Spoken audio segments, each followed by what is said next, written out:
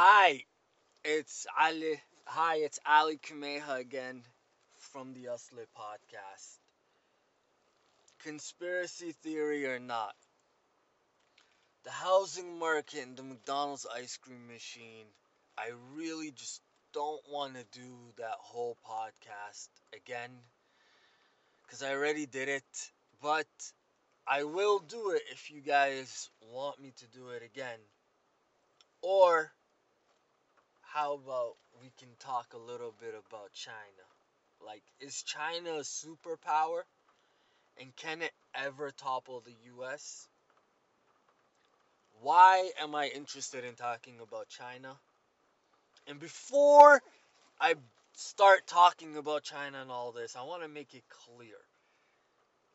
This is about the Chinese government and how their philosophy on governing the world and how they govern their people. This has nothing to do with Asian American, Pacific Islanders, Asian hate. And if you're anybody, if you're somebody that doesn't or stops or is shy to talk about China or what atrocities and slave labor camps because you don't want to be called a racist, then you're a fucking idiot. I was gonna say another word, but you're a fucking moron. And that's the reason why that even has a voice.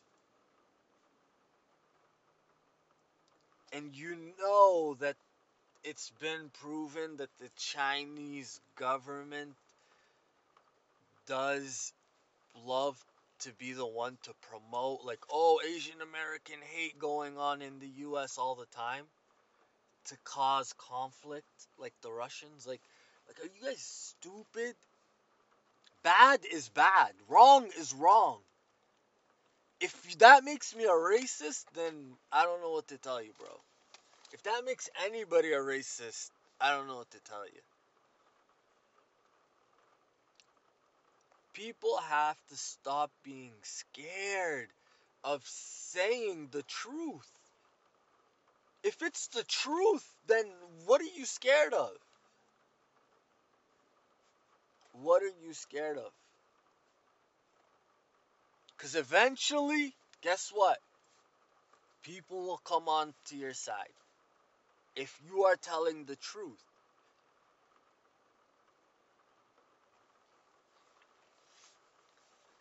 And, by the way, I'm Lebanese, so Lebanon is actually in Asia, so that technically makes me Asian.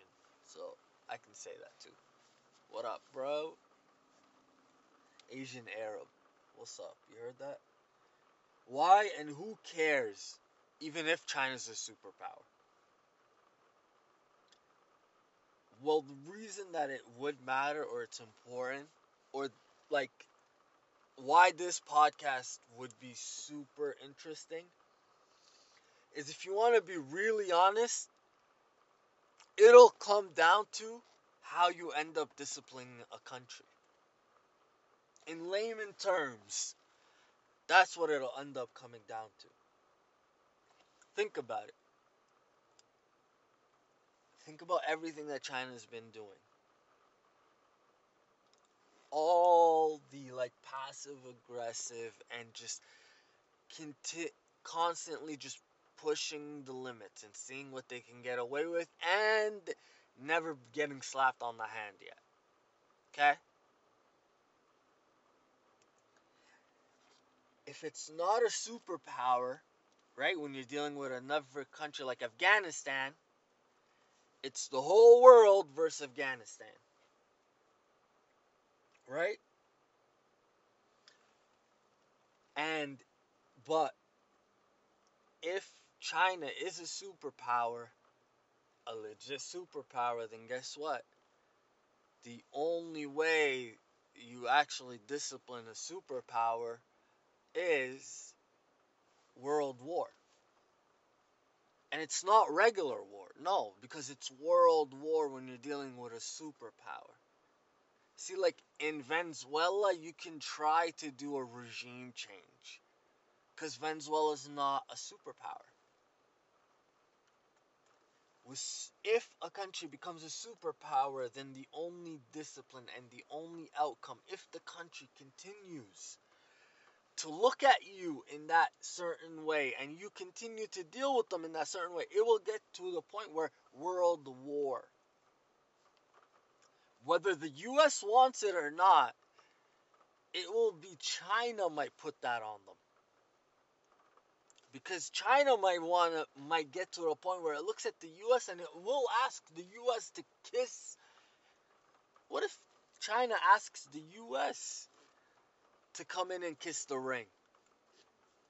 What will the US do then? And if you don't think that China's been out there, like Nick Saban after a national championship game, recruiting the shit out of these 3-star, 1-star islands and countries and building them up to 2 stars and 3 stars and 4 stars. And you don't think China is like going out there and like showing these other countries, hey, look at that island. We brought them electricity. Africa, they're bringing electricity and playing big roles. The foreign policy that the US wanted to implement, except they would end up just fighting and causing regime changes in every single country, the Chinese government is actually going in there. And they don't care what leadership is in there. They really don't, because who are they to judge? If you're a dictator, they don't care. They probably prefer for you to be a dictator, because then they know consistency. And they're offering these people to pay for their electricity, like so many projects and engineering and buildings and like everything in a technologically advanced. All the technological advancement in Africa, the majority of it are from investments from China. So how much goodwill have they earned? How much really goodwill has the US earned? Think on that. What did we learn when the US got into Afghanistan in 2001, 2002? What did we start to learn? We learned that China owned a lot of their mining, of their mineral mines and deposits and all that. A lot of their natural resources were owned by China. So that was one time, that was a big time where not all the spoils went to the riches, right? Went to the winner of the war. Because China has been working. What they have compared to a democracy is consistency in the vision. When you have one leader, one vision, you can all work towards it, right? After 4 years, it's the same vision throughout the years. The advancement becomes easier. But when you have different regimes every 4 years with different ideologies and philosophies, and now the two philosophies are so divided that it is almost like a different foreign policy, different book on how to treat and handle everything. Causes way more divide and I think is allowing and has allowed China to gain foot. This is a preview, and I'm letting you guys decide because I still haven't gotten any emails or anything at me at Twitter, Kmaiha underscore Ali, um, or my email address, A like Apple, Ali11kmaiha at gmail.com. Because I'm fasting and I don't want to do too much. You guys let me know if you guys care to listen to the China podcast and me really break it down to how they got their influences and their roots and the companies and things that you might not have known. Or leave that to another day and I will talk and redo the housing market and the McDonald's ice cream machine. Let me know. If I don't get an email, then you guys don't care, and I will do whatever I feel like. If you guys, if nobody is listening or wants to take 2 seconds, let me know. Because I don't have a producer. This is just me and the phone. No more laptops, I told you. So it's just me and a phone. That's it. I need feedback. I need feedback. So give me a feedback. I'll get it. If not, I don't know. I might talk about, I don't know, gas stations. Yeah.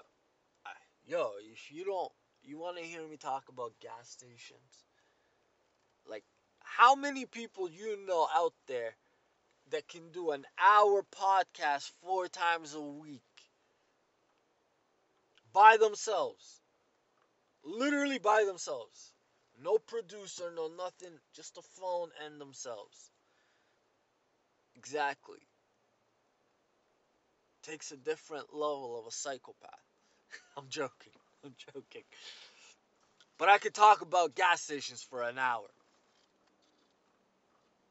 So don't make me waste time doing that.